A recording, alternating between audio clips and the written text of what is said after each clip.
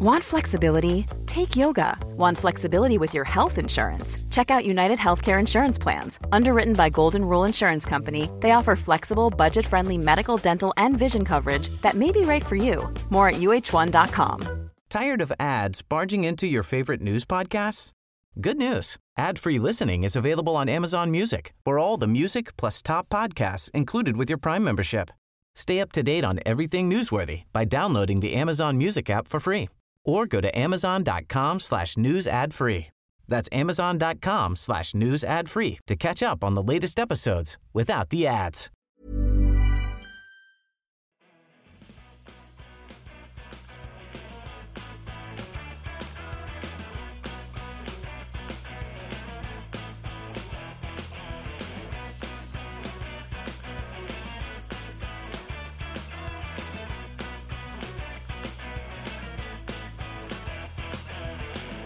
Hello, everyone, and welcome to Kilowatt. My name is Bodie, and I am your host, and we have a big show for you this week, a huge show for you this week. We're going to start off with some EV news, and then we're going to jump right into an interview with Bart Busschots. I don't want to give too much away about this interview, but in addition to being a computer scientist, Bart is a photographer, a podcaster, a Tesla owner, and an overall lovely human being. So thank you, Bart, for coming on the show. But before we get to that really cool interview, let's go ahead and jump into our news. Ford is toying with in-car gaming in the Mustang Mach-E. Basically, the game that they're designing turns your car into an escape room. There's lots of snarky things you can say about this, but I'm not going to go into that. This is just a concept. I don't have a lot of details on this, although I do think having the car turn into like a puzzle room or a puzzle car is kind of a cool idea. There is something to be said about being trapped in your car, but we'll just leave that alone. No shade on Ford. This could be very interesting, and I'm glad they're trying new things. Ford is also increasing their EV budget to $20 billion. No word how much of this $20 billion this game is going to eat up, but yeah, it'll be interesting. Rivian is reportedly increasing production of the R1T by 300%. At first glance, this sounds like a huge number, but basically it means they're going to increase units from somewhere around 50 a week to 200 units per week. And based on the numbers, I'm guessing those are approximate because in the Teslarati article, those are the numbers that they gave us. However, 50 to 400 is a 400% increase. So I think there's something off there, but I can't quite put my finger on what it is. Here's a company we haven't mentioned in a while. Lordstown Motors sold their Lordstown, Ohio factory to Foxconn. And then they announced a partnership with Foxconn to build the Endurance EV pickup truck. Now, it sounds like Lordstown and Foxconn think they can start delivering the Endurance EV pickup truck by the end of 2022. And I hope this is true. I don't know what to do but to shrug my shoulders and be like, hopefully. Let's move on. So there's a lot of like hopeful news this week. All right. Focus, Bodie, focus. My wife will sometimes grab my face, like, both hands on either side of my cheeks and be like, focus. So this is one of those days that I need that. According to a recent trademark filing, we may know the name of Dodge's new EV truck, or maybe even the name of their whole new EV line of products. So the trademark filing was for Ram Revolution. So the Dodge Ram is the pickup truck. Revolution, we're going to assume, is the EV part of that. So maybe like the Dodge Charger will be the electric version will be like the Dodge Charger Revolution. Now, just because someone files a trademark doesn't mean that they're actually going to use that trademark. It just may mean that, they want to use it later, they want to protect it for some reason. So this is all hearsay and speculation. So treat it as such.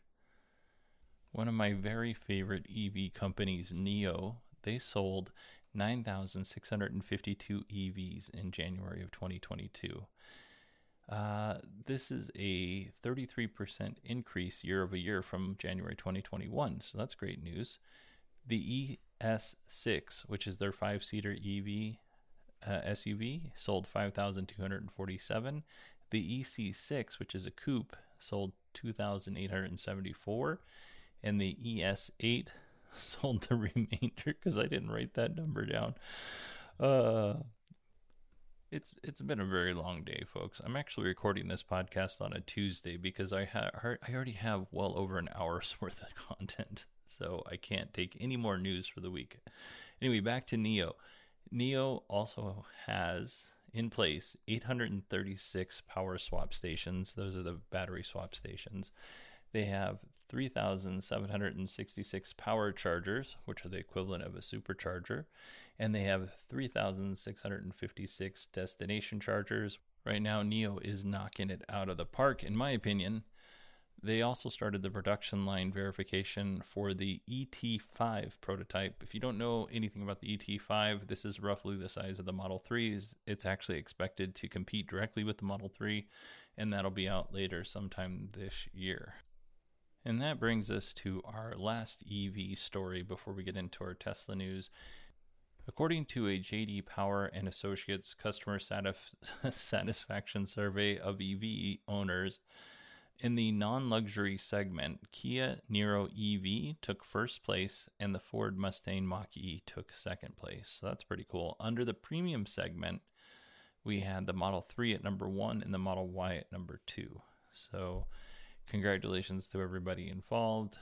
And let's move on to our Tesla news. Tesla launched a cool new feature which will almost certainly appeal to only a few people. Tesla owners can now customize the color of their vehicle on the in-car interface. I don't know how to say that. This might be my dumbest podcast ever. You guys are seeing how stupid I am in real life. Anyway, so you sit in the car and you're like, I wonder what my car would look like if it was green. And then you could change the car color to green on the screen in the car, whatever that thing is called that is escaping me at the moment. This is really good if you want to know what your car would look like with an aftermarket wrap, or if you wanted to change the paint color. But here's the deal. In August 2020, Tesla announced that it would launch its own car wrapping service in China. And oddly enough, this vehicle customization feature is only available in China. It's not available anywhere else. So if you don't live in China, which is everybody who listens to this podcast, I'm so sorry. This news had nothing to do with you. Still think it's cool. All right, let's see here. Tesla has launched a new feature in their mobile app. You can now see your charging stats. Unfortunately, I don't have access to a Tesla or the Tesla app in which a car is connected to, so I wasn't able to see all of the things that you could do with this feature.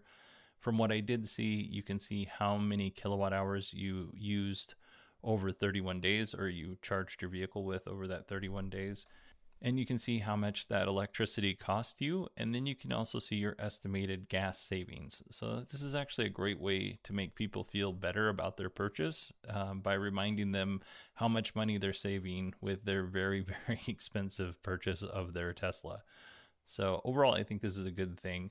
Hopefully, I will see Sierra this weekend, and I will get a chance to dive into this feature a little bit more. But as of right now, that's really all I know. Sorry. I also thought this next story was really cool. Tesla purchased its own train track, like the entire track, to shuttle employees from just outside of Berlin to the Brandenburg factory. It's actually not quite to the factory. This stop is close to the factory, and I'm sure they'll bus people to the actual factory from the train stop. But still, it's pretty cool. Now, I looked on Google Maps, because I do a lot of research for the show. I looked on Google Maps, and from the train stop near Berlin to Brandenburg, it's about a 45-minute drive. Now, I don't know what 45 minutes converts to in metric, so, I'm going to guess 80 minutes or so. I'm just joking. I assume that the Tesla train will probably take about the same amount of time, about 45 minutes or freedom units, to get from one train station to the other. So, because it's the only train on that track. They bought the entire track. It's so cool. That's such a, I don't know. That would have been like 7-year-old me's dream. I loved trains when I still love trains, but I really loved trains when I was 7. Let's see. 2 more stories, folks. I'm so sorry.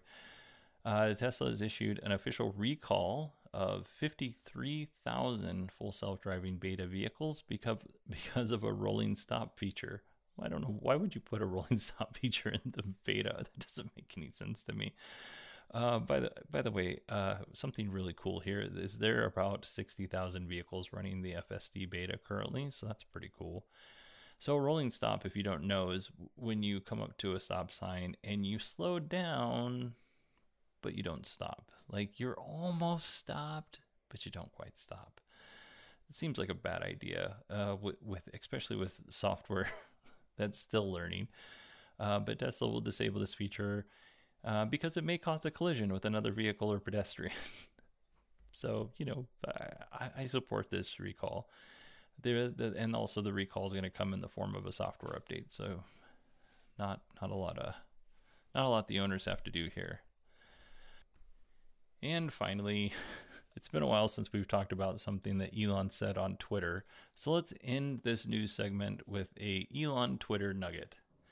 Elon said on Twitter that they would support the licensing of FSD by other manufacturers. Licensing won't occur until FSD is fully solved. We don't know exactly what that means. Does it mean level 4 or level 5? I'm going to guess it means level 5. But Elon's exact tweet is Tesla will support FSD licensing by other manufacturers.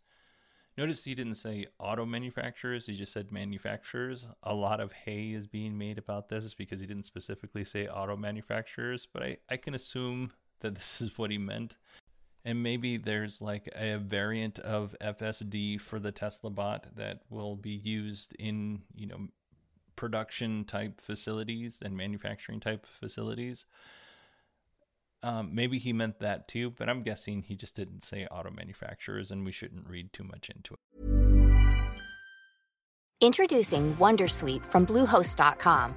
Website creation is hard, but now with Bluehost, you can answer a few simple questions about your business and get a unique WordPress website or store right away. From there, you can customize your design, colors, and content. And Bluehost automatically helps you get found in search engines like Google and Bing. From step-by-step guidance to suggested plugins, Bluehost makes WordPress wonderful for everyone. Go to bluehost.com/wondersuite. Tired of ads barging into your favorite news podcasts? Good news. Ad-free listening is available on Amazon Music for all the music plus top podcasts included with your Prime membership. Stay up to date on everything newsworthy by downloading the Amazon Music app for free or go to amazon.com/news ad free. That's amazon.com/news ad free to catch up on the latest episodes without the ads. Hey, I'm Ryan Reynolds. Recently, I asked Mint Mobile's legal team if big wireless companies are allowed to raise prices due to inflation. They said yes. And then when I asked if raising prices technically violates those onerous 2-year contracts, they said, "What the f*** are you talking about, you insane Hollywood ass?" So to recap, we're cutting the price of Mint Unlimited from $30 a month to just $15 a month. Give it a try at mintmobile.com/switch. $45 up front for 3 months plus taxes and fees. Promo rate for new customers for limited time. Unlimited more than 40 gigabytes per month. Slows full terms at mintmobile.com. Hi, I'm Kara Berry, host of Everyone's Business But Mine, and I am an all-inclusive addict. Enter Club Med, the best all-inclusive for you and your family. With resorts worldwide, from their family flagship resort, Club Med Punta Cana, to their only mountain resort in Canada, Club Med Quebec, they have everything you need to relax. With their 20-plus sports activities, wellness programs, you can dine on delicious cuisine and make memories with your family. So book your next getaway with Club Med. Visit clubmed.us or call 1-800-CLUB-MED or your travel advisor.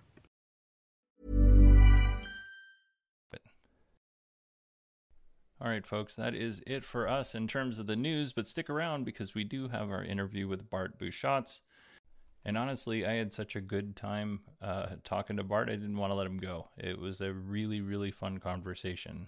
But before we get to that, it's the first of the month, so let's thank our patrons. Our patrons actually pay for this show to be made. So they don't pay me a salary.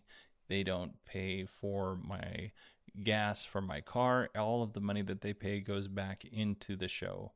So let's go ahead and start with our newest patrons: Joseph, Jerbo, Jeffrey, Steve, Neil, Bruce, Isaiah, Howard, Jessica Kirsch, another Bruce, Elon Muskie, Rolando, Tommaso, Vanilla Wafer, Ryan, Karen, sorry, I'm almost reading your last names here, sorry, Chip, Chris, Sierra, my Sierra, Dale, Dawn, Cameron, Nate, Mark, and James from True North EVs. Thank you everybody so much for supporting this show. It means a lot. It really helps out.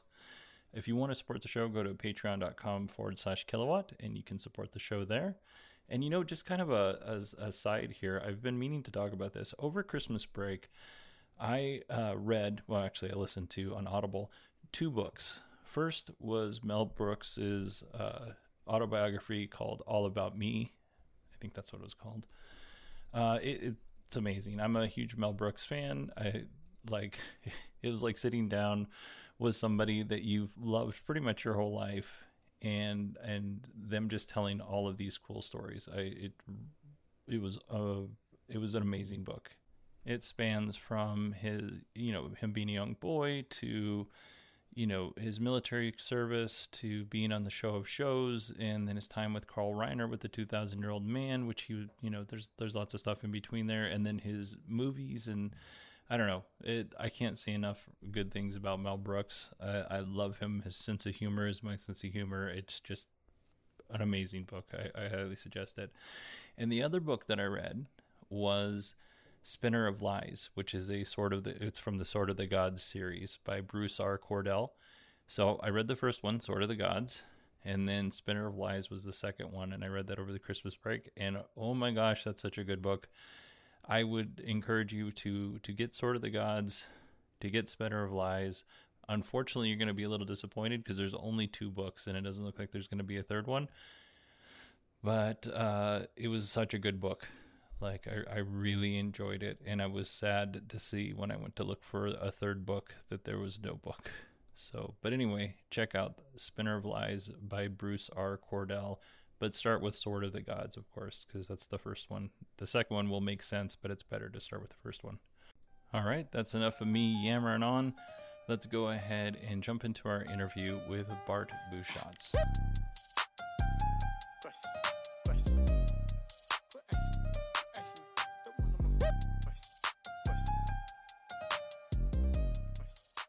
Hello, Bart, and welcome to the show. I am delighted to be here. It's nice to hear you talk back to me. I love listening to the show, so your voice is very familiar, and now you answer me. Very weird, in a good way. Yeah.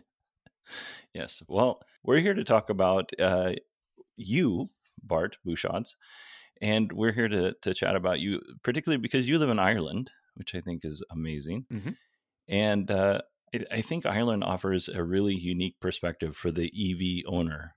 And so I just want to talk about those things a little bit. But first, I wanted to go into, you own an EV, and I'll let you reveal which one you own.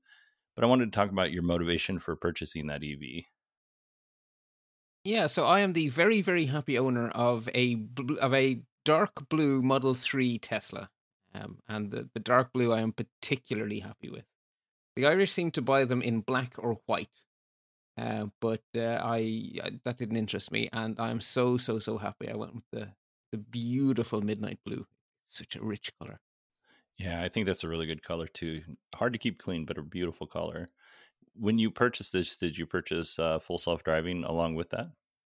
I did not, because I'm a computer scientist, and I have a name for software that doesn't exist. It's vaporware, and it doesn't get my money because it is an aspiration. It is not software.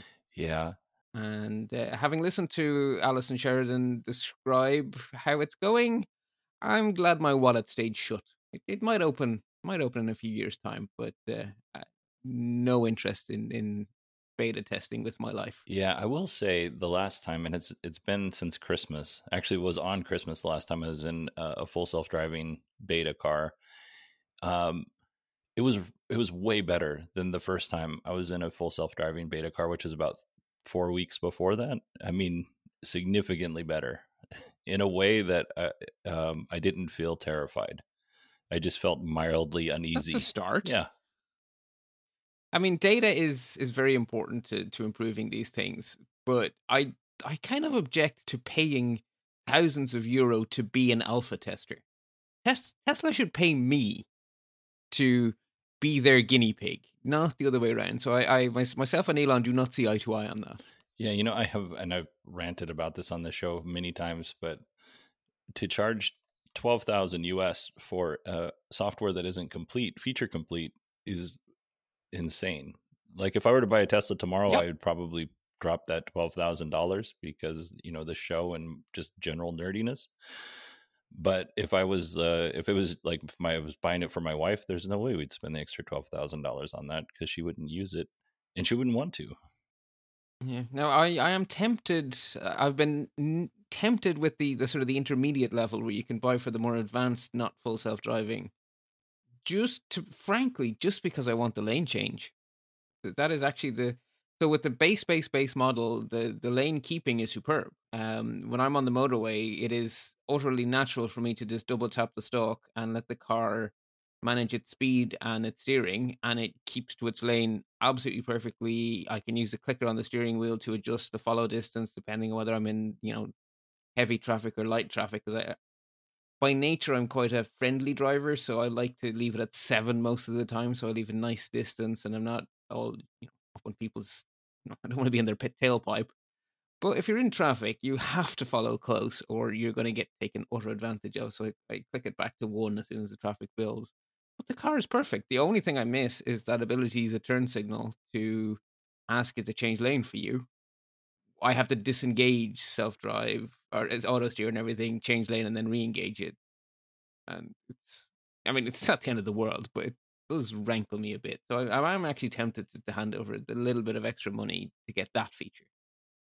I will say that what Tesla does give you for free, or not for free because you pay for it, but what Tesla gives you with the base model or the base price of the car, whichever model you're getting, it's actually really advanced. Like if in my van, we bought the second highest package you could get in the Chrysler minivan that we have, and it doesn't have half of the features that Tesla gives you in the base prices for their models. So, oh yeah, I mean the out of the box Tesla is an amazing. Like I literally bought the cheapest Tesla you can buy. So it's not the dual motor. It doesn't have fancy pants wheels. It doesn't have. I believe now the blue paint job is extra, but when I bought it, the blue paint job was one of the 5 standard colors, and I have the standard software, and it is an amazing car. For being the absolute cheapest car Tesla sell, it is a stunning car, like absolutely stunning. I have neighbors with ID4s and ID3s, and they do not. Their software. They looked like I asked the question, so how often do you get software updates for Volkswagen? And they looked at me as if I had 10 heads. What are you talking about? Yeah, I think that's something that Volkswagen just enabled, the over-the-air updates, or it's soon. I can't. I know I heard something about it. I heard a recent interview with their group CEO, and he did make all the right noises about seeing software as being the future and how it was very important that the car continue to improve after you purchase it. But that seems aspirational at the moment. For sure. And what do you think of Tesla's interface, their UI? And on the whole, I mean, it's not perfect. And they just did a really big rearrangement a few weeks ago where they released a new version which changed things a lot. On the whole, it's generally quite good. But because it changes so often, there's often inconsistencies. So at the moment, sometimes some of the UI is using blue to show on, and some of it is using a dark gray to show on. And it's those little inconsistencies that make me a little bit cranky because I think as a computer scientist, I notice these things more. But on the whole, I almost never have to look at the manual, which is to me the test, right? If you can get in the car and just make it go, then it's a good user interface, right? If the human can figure it out without help, then it's a good human to computer interface. And you generally can with it. Yeah, I I mean, I don't want to use the word like an iPhone experience. I don't want to use that as an example because they're not, it's not the same experience, trying to find nested menus in a Tesla, but it is fairly easy. It's getting easier, right? Because the big change in the last software update is that when you now hit the car icon, you get pretty much everything on that one screen now. Like, everything from fold the mirrors to adjust the wiper settings to adjust the headlights. Instead of it being scattered across 5 or 6 menus, it's now pretty much all collected into that single car menu, which is kind of what I want. Yeah, and one of my favorite things about the Tesla is the fold the mirrors feature, because when especially you can tell it when you're in a car wash and it says, "Do you want me to remember this?" And then the next time you come to your local car wash, you just drive up and you hear it, and the mirrors fold in. And the Model S and X, if you go over a speed bump, it'll adjust. After a while, it'll be like, "Oh, I know that this is a speed bump," so it'll adjust the ride. So that when you go over that speed bump, it's up a little bit higher if you're in the S, for instance, or if you have a driveway and you need to have the car lifted a little bit more just to get over that edge so it doesn't drag. You can tell it, this is with the Air Ride, this is where I want you to be when I'm in this location, and it'll do it. That's very cool. And the other thing, so I've owned a Tesla for a year, pretty much exactly a year. I took delivery just at the start of February, and it has improved noticeably in that year. I mean, the car wash feature was added halfway through the year. The most recent feature is when you turn on the turn signal, it engages, or you can choose to have it engage one of the rear view cameras as appropriate, right? So if you turn to go left, it'll engage the left camera. If you turn to go right, it'll engage the right camera. And that's, that kind of constant improvement is great. Yeah, and you know what, that you kind of touched on something that I didn't really even think about. How was the buying experience? Because your Model 3 was built in the US mid-COVID. It was very seamless, actually. So, it was around about, I think it was November. I came to the realization that my idea had been, I had an ICE car, and it was going to be my last ICE car. And my idea was I was going to run this thing into the ground. And then when this thing was dead, by then I was going to have saved up enough money to buy a car I really liked, which I did. But around about November, I suddenly realized that this car was not going to pass its annual inspection next February. It's like the inspection is due. This thing is not going to pass. I asked my mechanic, is it cost effective to get this thing in a good enough state to pass, or is it finally dead? And he looked at me and went, "It's dead." Right, the thing was an 07 Ford Fiesta, so, it didn't owe me anything. And so I went to Tesla's website, in November, and I picked my model, I ordered it, I put the €100 deposit down, and I took delivery on, I think it was the 3rd of February. So that's not bad at all. And it was mid-COVID, mid-Ireland's biggest peak of COVID until Omicron. So it was a home delivery for free.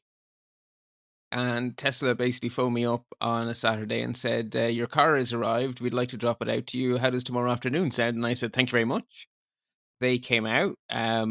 We signed the paperwork on the hood of the car, and I gave over the keys of my crappy old Fiesta, and they gave me the smart card for the Tesla. And I'll never forget. I didn't see all of his face, obviously, because he was masked, but the Tesla rep was like, "Bit of an upgrade there, isn't it?" And I was like, yeah, it is. As he looked very sad driving off in my 2007 Fiesta. Anyway. In terms of like when you buy an electric car, and we were talking about this a little bit beforehand, like my wife is more on board now than she was 5 years with an electric vehicle, and she understands it a little bit more.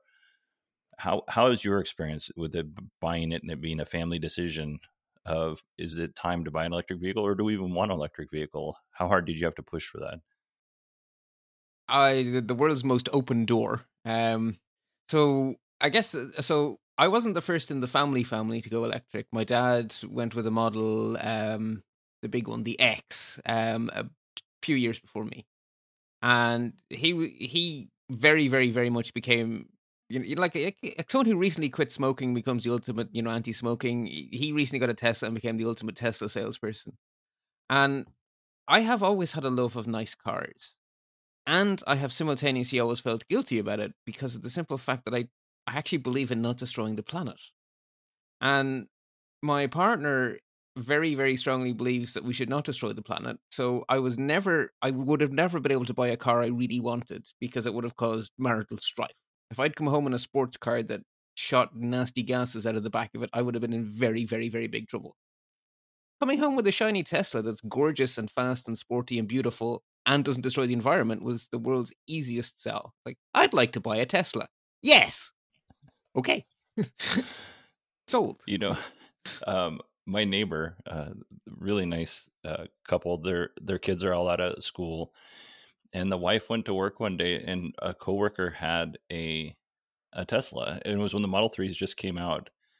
And she's like, I really like this car. And the lady is like, I can't remember what the price was at the time, maybe $2,000, or maybe it was lowered to $1,000 or something like that. She's just like, how do I buy one of these? And the lady told her how to buy one. She went and she bought one. And then like 3 or 4 days before she took delivery, she just told her husband, hey, by the way, I bought a Tesla and it's going to be here in a few days.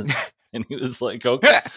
Okay. He's like, what are you going to do with they have a car, same car that I drive, a Mazda CX-9. He's like, what are you going to do with that? And he's like, oh, I'm going to give it. She says, I'm just going to give it to one of the girls. And he's just like, oh, okay. He's like, what do you say to that? And I don't know.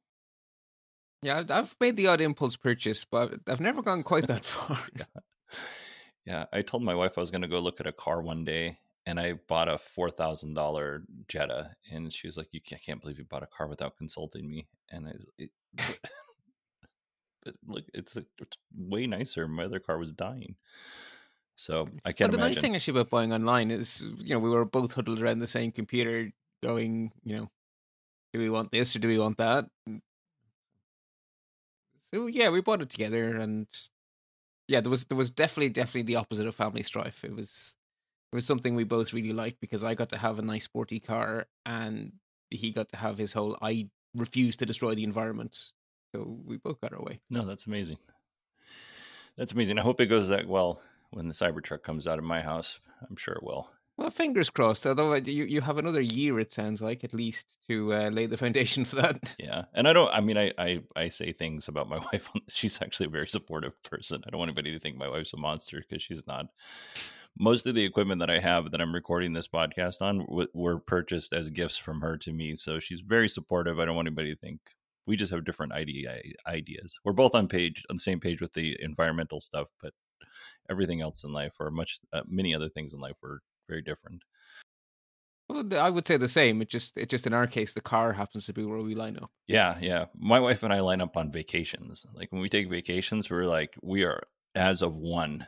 Everything else that's worth a lot. Is a negotiation. So when you purchase this and you're waiting, you have that anticipation of, oh, what is this going to be like? What are some of the things that you were concerned about that you were like, oh, this is going to be a big deal, but when you actually got the car, this isn't a big deal at all? To be honest, it was just the one thing, which was range anxiety, which I believe everyone has. And I just assumed I would be stressing about the battery, and it turns out that is such a non-issue. It's just not even funny. Ireland is not the world's biggest country. Do you want to guess how often I've charged the car at a third-party charger? Well, I feel like I'd be cheating because you wrote it in the note. Yeah, you have read the show notes. It's 0. I have never charged the car. It has been charged once outside of my home, and that was at my parents' home. Since Dad bought a Tesla first, he has a Tesla charger. And I didn't even need to, but I was so nervous because it was my first ever big drive that it's like, oh, there's 200 kilometers left and it's 150 kilometers home. I should charge it. So I did. And I go, I shouldn't have. There was no need to. You could argue with free electricity, but there was no need to at all. It's just not an issue. Like at this stage, I have the car set to 70% charge limit. It's not an issue. Yeah, that's great. What are some of those other happy little surprises? Well, I think the biggest thing for me was that even though I had an automatic, the acceleration always comes and stops and starts with a nice vehicle, right? The car has great acceleration and then none, although the Fiesta never had great acceleration. The car has some acceleration and then none, and then some acceleration and then none. And with the Tesla, it is relentless. The only word I can use for it is relentless. It pushes you back in your seat and you're expecting it to jerk you forward again and then push you back again, and it doesn't. It just keeps you back in your seat and you stay there until you chicken out. The car is not going to stop. Your foot is going to decide, you know something, I probably should stop now. But car is in no hurry to. Which at first was a little bit scary, but actually it is amazing. There are junctions that I used to be absolutely terrified of. Whereas, with the old Fiesta, I had to be extremely careful to be right on the ball. And with the Tesla, see a space, take a space. And when you're in the motorway and you need to change lane, see a gap, take a gap. There's just no difference between the thought and the act. The car just does it. I want to slot in there, in I go. So I would actually say it is so much safer, which I knew it would be fun. Well, I hadn't realized it would make me feel safer just by the simple fact that the car, I'm never basically going, come on, come on, come on. No, the car just goes. Whereas you always felt like you had a horse under you with the old Fiesta. You were sort of coaxing it and encouraging it, whereas Tesla just goes. So that's definitely a change. And the fact that it just keeps getting better is not something I was ever used to. Right? Like we already mentioned that, but the Fiesta was the same the day I bought it and the day I sold it. It didn't. If anything, it got worse. Right? It got older. Whereas the Tesla just keeps getting better, which is something I'm completely not used to. And the other thing I never really thought would make a difference is the convenience of having an app for controlling the car. I didn't think that would be useful, but you know something? It actually is. And just being able to vent the windows if it gets stupidly hot when you're not out the car, and being able to pop the trunk open before you quite get to it, it doesn't sound like a lot, but it's the opposite of death by paper cuts. It's love by tiny little hugs. Just the little things. So that definitely I wasn't expecting. I thought it was a gimmick, but no, it's actually really darn useful. Yeah. So my oldest, Sierra, who's been on the show before, her and her boyfriend, Brad, they will be sitting in my house and I'll ask them a question. They're like, I don't know. So they'll just pull up their app and they'll start looking through things like, oh, yep, this is the answer. And the car, the car is just sitting in the driveway. It's connected to the Wi-Fi. I always know when they show up because the Eero tells me that the Tesla's in the driveway, but you can't sneak in. Wi-Fi is connected. But yeah, it's great.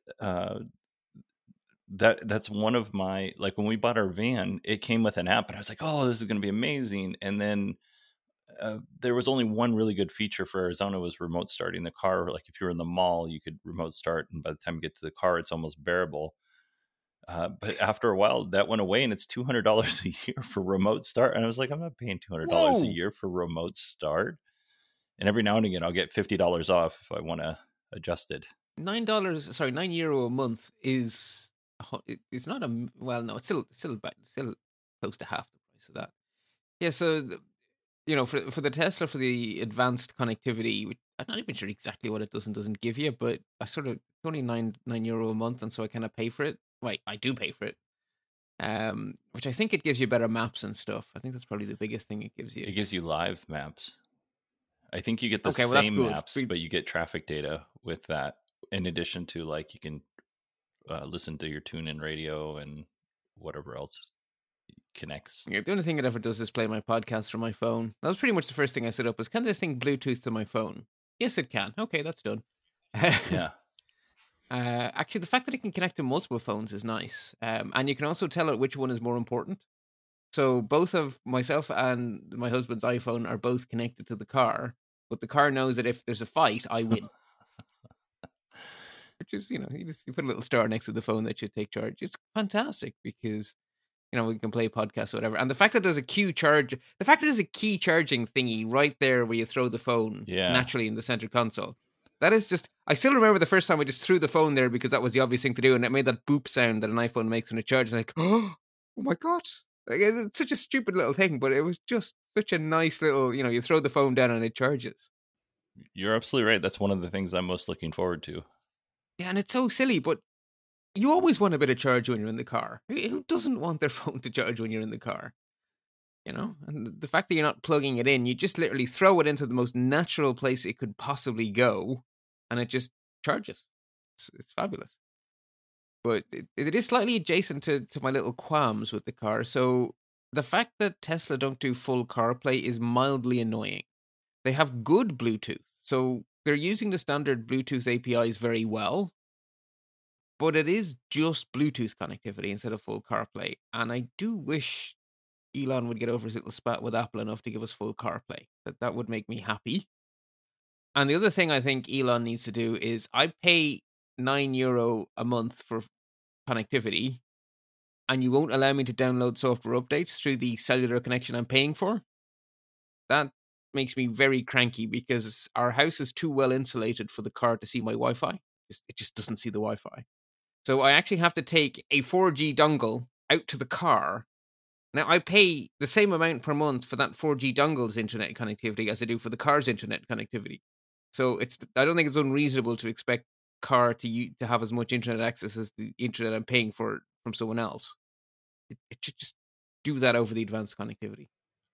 Yeah, that's something that I've heard Brad and Sierra say many times. So they'll come over to our house and update their car, but if they're out and about or traveling, they have to update. And then if they really want the update, they have to connect to their cell phone as a hotspot. Yeah, which is ridiculous. You're paying for cellular connectivity, and you're not asking it to do a lot, right? It's not like I'm, asking the car to stream 4K movies or anything. The only thing I want it to do is show me the maps and let me get my software updates. If that was all it did, I'd be quite happy. And the other thing, so I keep the Tesla maps on, and I really appreciate the live traffic data because it gives you a great sense of place. But I never navigate with them because in Ireland, their maps are not accurate. They do not have accurate lane information at complicated junctions, which when you're driving in Dublin city centre is vital because Dublin is driver hell. And their speed limits are often really quite wrong. Like there'll be roadwork somewhere and the Tesla will just forever think, oh, that's 30 kilometers an hour now. Forever. It's like 100K. And so you're driving along and you get the, bong, you're over the speed limit. It's like, no, I'm bloody well not. So silly. So I tend to have the Tesla maps on and have my phone doing the navigation. Oh, okay. I see. Because the Apple Maps are... The Apple Maps are amazing. They say things like, pass these lights and then at the next light. Which, if you're in a city centre you don't know well, that, when there's a confusing junction, to have the car warn you that it's confusing and give you the accurate instructions is unbelievably helpful. Stay in the left 2 lanes. Just, that's what I need, and it has to be right. And the Tesla maps in Ireland pretend to know that and then are wrong, which is actually probably worse. If it just didn't tell you anything, you just watch yourself. But if you're listening, you're on an unfamiliar road, there's nothing worse than it being wrong. Yeah, I think doesn't Tesla use Google's Maps and then they put their own navigation on top of it? That would make sense because I switched away from Google Maps. So initially when Apple Maps came out, it was awful. And then the day that... So I used to use Google Maps on my iPhone. And then I was pretty sure I was being silly. But I don't change easy. And then I needed to go change my passport. And Google Maps took me to the residence of the Belgian ambassador. He had no interest in renewing my passport. The embassy, on the other hand, were expecting me and were quite surprised that I was late for my appointment. And unfortunately, the ambassador lives about half an hour from his office. And I asked Apple Maps to take me to the embassy, and Apple Maps was quite happy to give me directions and an estimated time to arrival, which I did not like. Not because the map was wrong, but because the time was not good. Right. Anyway, so that was the last day. That was it. I have not used Google Maps since, and Apple Maps has been fantastic. Oh, that's good. Yeah. I love Apple Maps, and I wish CarPlay was in any of the vehicles that I owned, even and will own in the future, because just trying to see that little screen, I just kind of put it up on my instrument cluster. But even like you said, like when you're in an area that you're just not familiar with, and it's got a lot of those stoplights, that's like within the last 6 months they had that update where it will sell it, go past these lights and then you're good here, or go past the roundabout, take the second exit. Whereas before it'd just be like, hit the roundabout and it would give you, kind of an animation, but street name or something, right? But you're driving, you can't. Yeah, like that's not really helpful. Actually, that's the other thing that Apple Maps has greatly improved: the pronunciation of Irish place names, which is not easy because they're not spelled like they sound. That's really improved as well, because it used to be hilarious to listen to Siri try to say Irish place names. Google still gets it pretty wrong, but Siri is actually very good these days. And the other thing, of course, I have the Apple Watch. So it's, 2 taps for left, 1 tap for right, or the other way around. I can never remember which, but I do it instinctively. So I actually don't look at the phone screen. I hear her say, go past these lights, or whatever, and I feel the watch tell me whether it's left or right. And the Tesla maps with the traffic information show me when I should override Siri's instructions, and Siri is good enough to recalculate when I do. So on the whole, it's worked pretty well, actually. Okay, so you just told me something I didn't realize. I have an Apple Watch too, so you get a certain number of taps for which way you're going, which way you need to turn. Yeah. Oh, the tap pattern is different for left and right, and I can't remember which is which. But it's instinctive now. When I feel it, I know where I'm going, but I can't remember which it is off the top of my head. But it is a different tap pattern. Oh, after this interview, I'm going to take a drive because I always feel it, and I know that I'm just like, okay, well, this is coming up, but now I'm going to have to actually pay attention to that because that's actually really helpful. Yeah, I can't remember if it's one tap for left and two taps for right, but it's that sort of a thing. It is literally that simplistic, but it's very useful. I got to know it with walking directions because I was in a place I didn't want to look at my wrist, and I realized, I don't have to look at my wrist, telling me where to go. Smart. Very helpful. Yeah, very extremely helpful. Let's transition into like the general opinion of EVs in Ireland. And since you're in Ireland, you're gonna represent Ireland, and then you're in the part of Ireland that's still in the European Union. You're gonna represent everybody in the whole European Union. Union. Lovely. So don't mess up. No pressure. No pressure at all. Well, I am Belgian, so I guess that means I get to represent. I have some sort of claim on a tiny percentage of the European Union. Right. I'm going to give you 8% of the European Union. Probably not far off, but Belgium is small too. But anyway. So what's the general opinion in Ireland of EVs? And in my so I'm obviously, I can only speak for the people I in my bubble, as it were. So you actually looked up the real statistics, which I thought was interesting. But what I notice when I have conversations with people, the question isn't, will I go electric? The question is when. So the question I hear people mulling is it this car or the next one? Do I go a hybrid or do I go a full electric? Well, it seems to be a foregone conclusion that a decade from now, of course we'll be driving electric. And the only thing people seem to be arguing about is whether you should go today or, buy one more ICE car and then go electric. It just seems to be the general feeling I'm getting. And then the people who do choose to go electric, there's a lot, the question is, do I need a hybrid, or, is range anxiety real? Can I go full electric? Should I go full electric? And the other thing I think that's a big factor is that there's not yet enough in the secondhand market, but that's just a matter of time, right? So I have people in my circle of friends who don't buy new. And so they're like, well, I've been watching the secondhand prices. I'm not happy yet. So I'm going to buy one more ICE car. But hopefully by the time I'm next in line for a car, the Leafs or whatever will start to become, available at a good price, and we'll jump in from there. And when I listen to the radio and stuff, it used to be that you would hear advertisements about, a 3-liter diesel or whatever. You do not hear a mention of large ICE engine sizes or anything like that in an advertisement. What you hear is either no mention of such things, or Toyota plugging hybrids like they're going out of fashion. Every Toyota ad is about hybrids. Or you hear companies plugging their EVs. But you don't hear anyone saying, get a V8 or anything like that. There is no one thinks that you sell a car by showing off how big its ICE engine is. That's like a third rail. You do not hear it. You do not see it. That's interesting. I will say, in very simpatico with what you're hearing around your friends. Like when I first started doing this podcast, when I first became a firefighter at the department I work at, I was like, these are cool things that are happening. I thought hydrogen cars were cool, although I didn't realize how they got hydrogen at the time. But I thought electric cars were cool, and the troglodytes that I work with were like, that will never work. These are the same people that said that they would never own a smartphone, and now they all own smartphones, and they can't stop looking at them. So I have, in the last 2 years, I've had so many conversations with the friends and then coworkers and stuff about the electric vehicle market, and when are we going to find, when are we going to get an electric vehicle that's more affordable?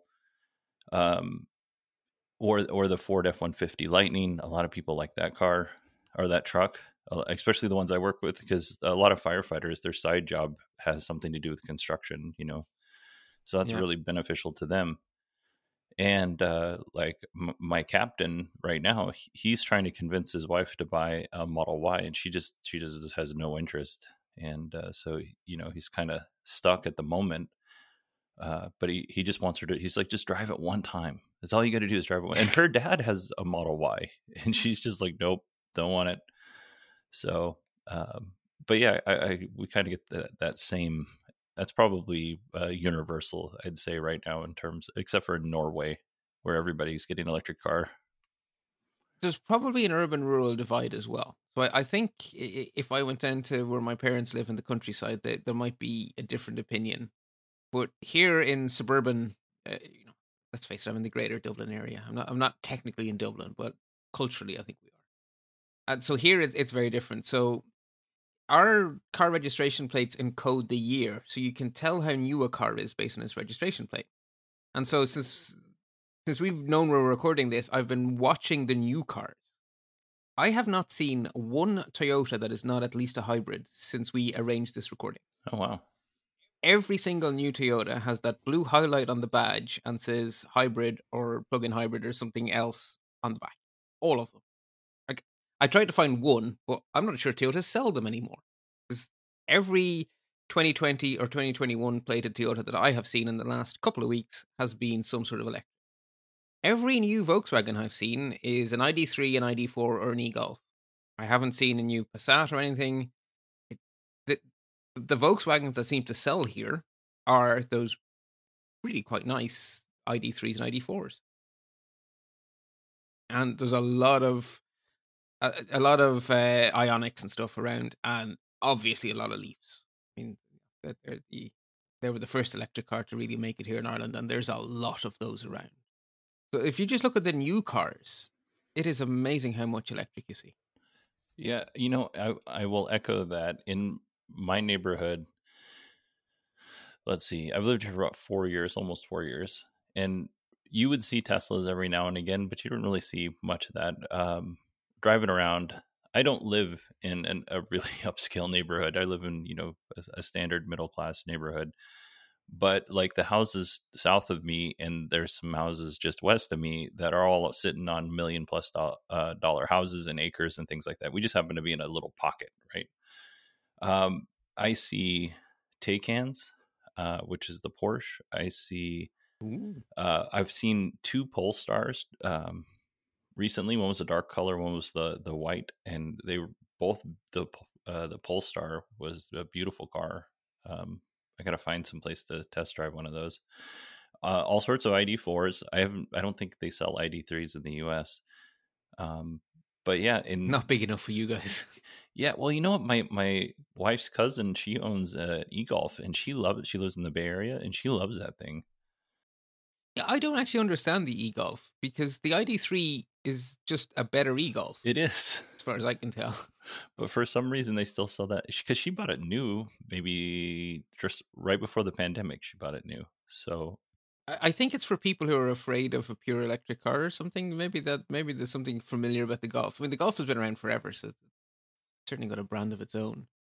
But to me, the ID3 and the ID4 are interesting because, like the Tesla, they're EVs from the axle up, as opposed to taking a nice car, ripping the engine out and plopping a battery in, because you get a much, much, much better drive from a car that's designed from the axle up to be an EV. True. But I will say, riding in that e-Golf, it was still a really nice ride. Like Volkswagen did. A lot of people are down on Volkswagen because of their shenanigans. I have always admired their engineers, and if they hadn't have been such immoral people, there's a real chance there would be a Volkswagen in my driveway instead of a Tesla. But they're still in the sin bin for me. They'll come out of it someday, but they are in the sin bin for me. They're not getting my money for a few more years yet. Just not happening. Yeah, I get into a lot of trouble saying this, but I don't agree with what they did at all, because it was absolutely absurd. Just the hubris that the level that they of had. malice, like this wasn't an accident. No, Please, it wasn't an accident at all. But on the other side, the fact that they figured that out and implemented it and were successful for so long, just oh yeah, you have to admire them. that's something to be like. These guys were really thinking about this. Maybe they should have thought more on how to make their cars, less dirty. but yeah, it's like someone told them, "Oh, we need lower emission numbers." Yes, boss, we'll lower the numbers. Like, no, I meant lower the emissions. Yeah, no, it's the message is numbers is what they hear, not lower the actual emissions. So I'm going to go through some stats here. So Ireland, just so everybody's aware, Ireland wants, it's a weird number. It's like 933,056 or something like that. EVs on the road by 2030. It's got to be a percentage of something. There's got to be some sort of a percentage of current car sales or something. It's got to be like a fivefold increase or something. I don't know. Yeah, it's just such a weird number. I was just like, why not just round it up to 1 million? So I did for this show. And then there was a survey by Circle K Research, which is in the United States is a convenience store. Circle K doesn't, I don't think, hold research. They're here too now, and they're gas stations. Yeah. I don't think it's the same Circle K, but I could be wrong. Well, if it's to do with motoring, maybe. Yeah, no. I mean, there's something about it. But according to a survey in September 2021, 1,000 respondents, only 30% thought that target of 1 million EVs by 2030 was possible. And out of the same group of respondents, only 17% thought that the Irish government was pushing sustainable transport hard enough. And then only 1/3 of those people even knew that there were like EV grants or tax incentives that the government gave out. That baffles me. It seems like a marketing thing that the government needs to bulk up a little bit. Every car company, like as soon as you go onto a car website and you search for an EV, they all tell you that you get $5,000. They all tell you there's a free $5,000 waiting for you. Isn't there some subsidies on the charging too? So if you're out and about, you can get free charging? There's certainly a lot of public places. So I work in a university and there are free chargers in the university. So if you're staff in the university, you can commute to the university and just plug in. And there certainly are government buildings, effectively your equivalent of town halls, where there is free charging available as well. So that is definitely a thing where there are publicly owned places with publicly accessible chargers. And there is also a subsidy for installing your own in your own home. Okay. Yeah, I read a couple of different articles, and I wasn't 100% clear how that actually ended up working out, but that makes sense. And then I read an article, and I believe it was entitled "Ireland's the Perfect Place for EVs," and because it's relative, it's not. I wouldn't say it's flat, but it's relative. Like you're not crossing the Andes to get from one part of the island to the other. We got hills, right? We got lots of hills. We're big on hills, but none of our hills are mountains. Yeah, you can go tip to stern in Ireland in about 631 kilometers. So yeah.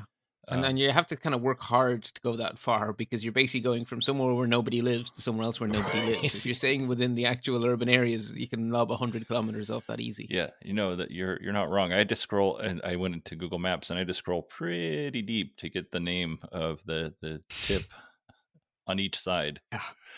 But I wanted it to be somewhat accurate. Let's see here. I got some more facts for EVs. One of the interesting things that I thought was in 2020, only 4,000 EVs were sold. It was like 4,013. And in 2021, over 8,646 were sold. Yeah, and that rings very true. Like there is an explosion of EVs going on here. And I if that number doubled again for 2022, I would not be shocked. I wouldn't be surprised if it was 16,000, 17,000. You know what? Based on, I read a lot. The Irish Times writes a lot about. I don't even know if that's a reputable site. It seems like it. They write a lot about EVs. Oh no, the Times is our most esteemed, oldest newspaper. Like it's like the Washington Post or the New York Times, right? It's the big one, that everyone tries to be as big as the Irish Times, and they write a lot about EVs actually. Yeah, almost all my source material came from the Irish Times. Yeah, and as soon as Apple News figured out I was interested in EVs, it started shoving me all the Irish Times articles, and they're full of great things like, how do you choose between plug-in hybrid versus full electric? Really good articles. Very helpful, actually. Yeah, absolutely. Absolutely. So after all of this, we kind of talked about the $5,000 grants. We talked about the subsidies for chargers.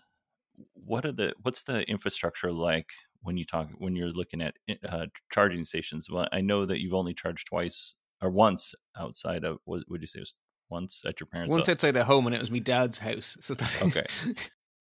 But my dad drives a lot. My dad's a businessman, so he actually drives a lot, and he has never had an issue getting charged as needed. The only sort of comment he has is that if the rate of new cars keeps increasing, we need to be careful that the rate of new charge points increases at the same rate. Because at the moment, it's not a problem to find a supercharger or a charger. And because we're in Europe, we have a lot of regulations. So as a general rule, you can pull in pretty much anywhere and the plug will fit into your car and you can take electricity from it. So, there's a few different companies operating networks scattered around the country, but they're all they're all compatible with each other. The plug will fit in the hole and the electricity will go into the battery. So it's, I don't think you could ever have enough that people would say, oh, but I'd like one here. But it's not a problem. It's not like Dad has to arrange his meetings around the charge network. No, Dad arranges his meetings and there is a charger conveniently available wherever he's going. And, as he likes to say, I don't want to drive more than 2 hours because I need the bathroom anyway. Right. So, this whole idea that, oh, but you have to stop. It's like, well, if you're stopping for 20 minutes, which is all it takes at a supercharger, that's enough time to go for a pee and have a coffee. And that's kind of what I want to do after 2 hours in the car. Yeah. I have two 9-year-olds that we travel with, and my wife, in our when we got married, my wife made me agree to two things. She owns 51% of the marriage, and every time we go on a car trip, I have to give her the option every hour to stop and use the restroom if she wants to go, which I agreed to because I'm currently married. The 51% thing ended up being a really bad negotiating thing on my side, but I was young. I was in my 20s, so I don't have any excuses other than I was just young on that.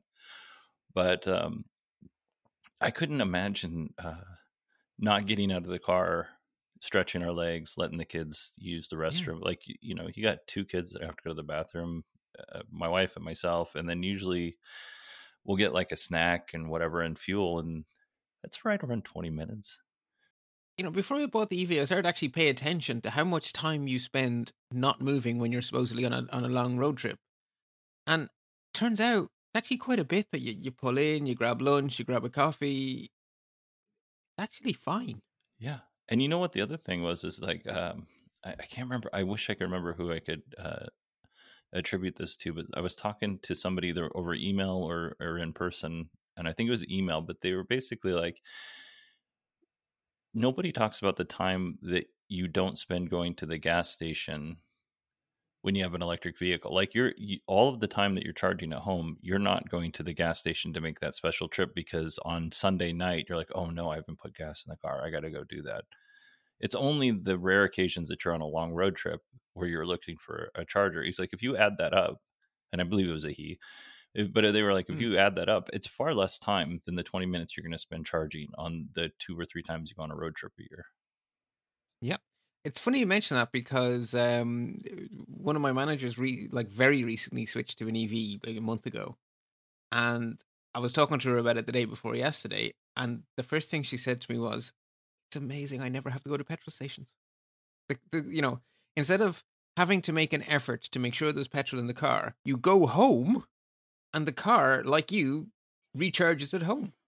Right. It actually is an amazing convenience that the car and you get their sustenance in the same place. Yeah, my oldest, when I'm at work, she'll come and watch the kids basically when they get from school to when my wife gets home. And our payment to her is she just plugs her car into the garage outlet, and she gets, however many miles she can get in the 4 hours that she's here. And that's a happy arrangement. I'm not gonna lie, it's the cheapest babysitting I've ever paid for. Yeah, it works. What about dealers? I know that Tesla is not necessarily technically a dealer, but they kind of are. I don't know exactly how it works in Ireland. They behave like one as far as I'm concerned. I mean, Tesla in Dublin don't seem any different to me than any other car dealer. Now they have an office, they have people. You phone them up, they do repairs. They seem like a normal dealer to me.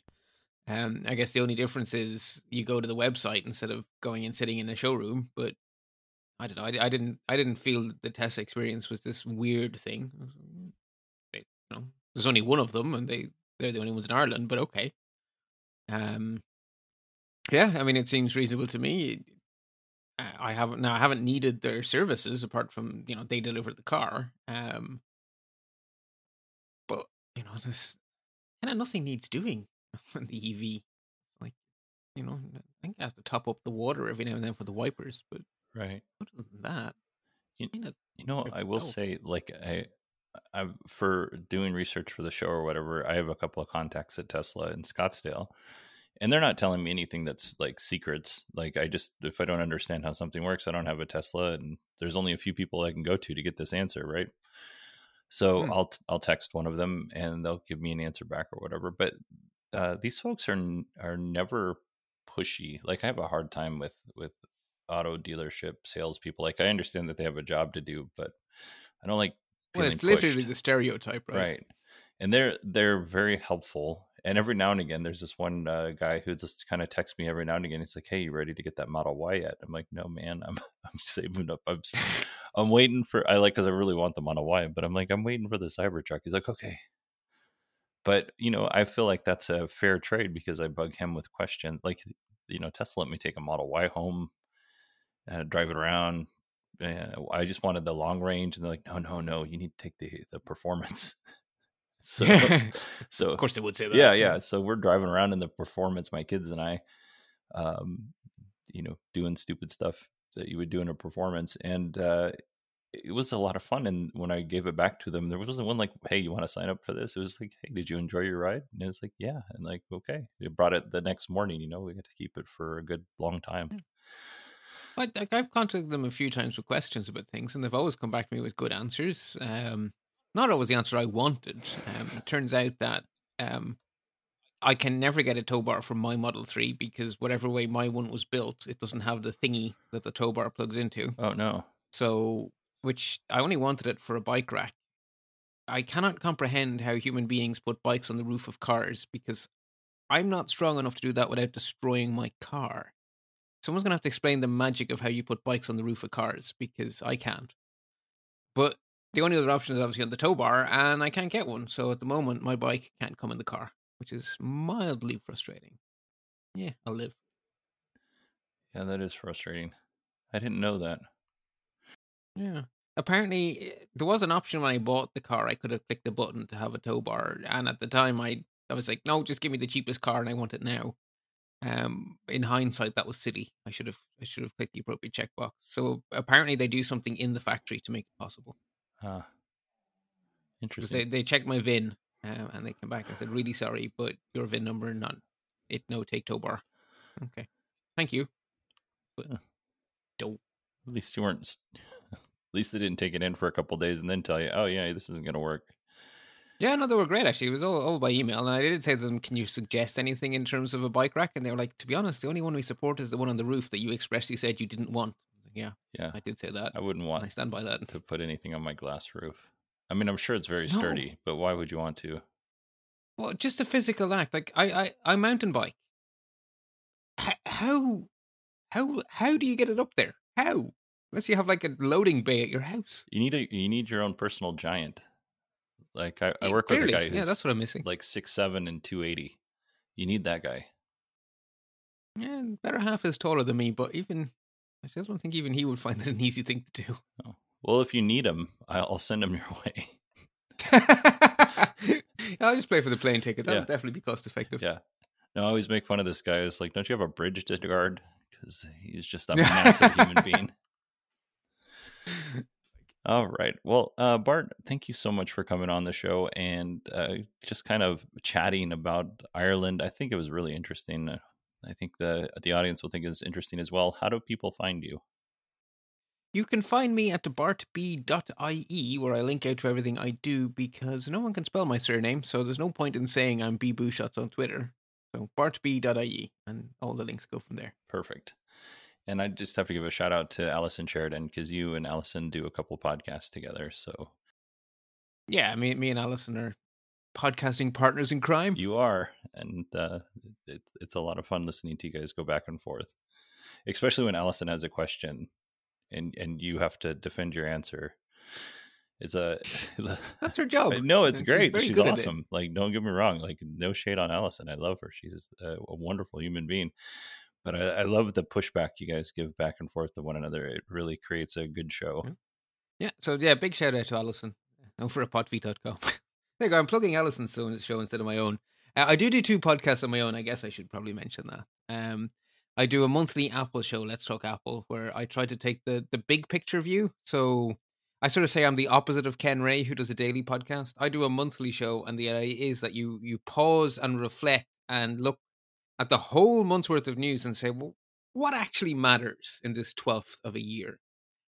Which is fun to do editorially, and it's a different show to any other shows out there. But it is monthly instead of weekly or daily or whatever. So you don't get a lot of it, but I will argue it's good. And then I do a photography show purely for fun. There's not even a format. The show is whatever I want it to be, and it comes out monthly-ish. And it could be anything. It involves me being excited about photographs. And other than that, anything goes. And they're all at lets-talk.ie. Perfect. And I'm going to, first, congratulations on 100 episodes of Let's Talk Apple. Oh, thank you. That's pretty fantastic. I actually didn't even know you had that until Tom Merritt was on, and your discussion with Tom was fantastic. And that was November. So if people want to go back and can't remember what the topic was. It was about, was it about the Apple and the CSAM? It was the CSAM. And yeah, because I wanted a guest who was able to dispassionately and logically talk about very difficult issues, and there is no one on planet Earth I would rather have than Tom Merritt for that kind of a discussion. And he very kindly said yes. I was very happy that he did, and he was a great guest to have for such a difficult topic. Yeah, that was hands down one of the best episodes of a podcast I've listened to. If I could just gush, it was really good. Like I understood more. For sure, because there was under that particular topic, we won't go into it here, but under that particular topic, there was a lot of there was a lot of emotions. So understandable, right? It's kind of an emotive topic. Sure, and we're talking around it. So go and listen to Let's Talk Apple, and you guys will totally know what we're talking about, because this isn't a podcast where I want to bring that subject up. No, we can get around it. This is yeah. We have enough to deal with the environment and stuff. There's plenty to keep you going here on this show. Awesome. Well, Bart, thank you so much. I really appreciate you. Well, thank you for having me on. As I say, it was a genuine pleasure to chat with you, and hopefully the audience enjoy it too.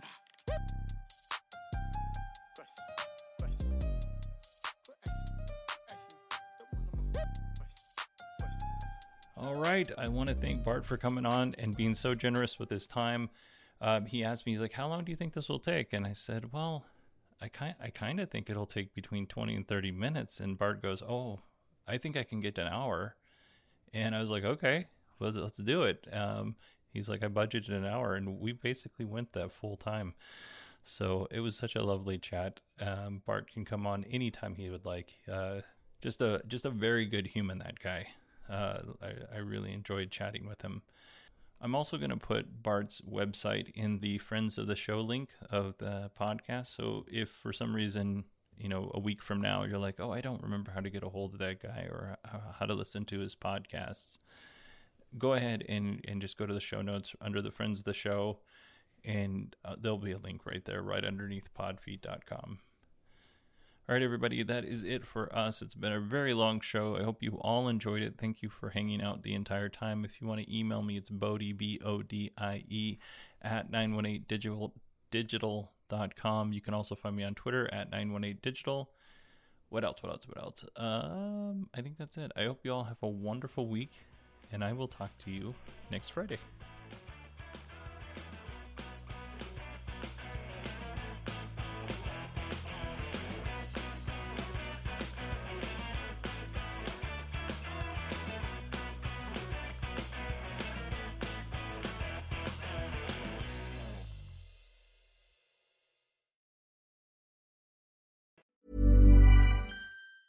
Tired of ads barging into your favorite news podcasts? Good news. Ad-free listening is available on Amazon Music for all the music plus top podcasts included with your Prime membership. Stay up to date on everything newsworthy by downloading the Amazon Music app for free or go to amazon.com/news ad free. That's amazon.com/news ad free to catch up on the latest episodes without the ads.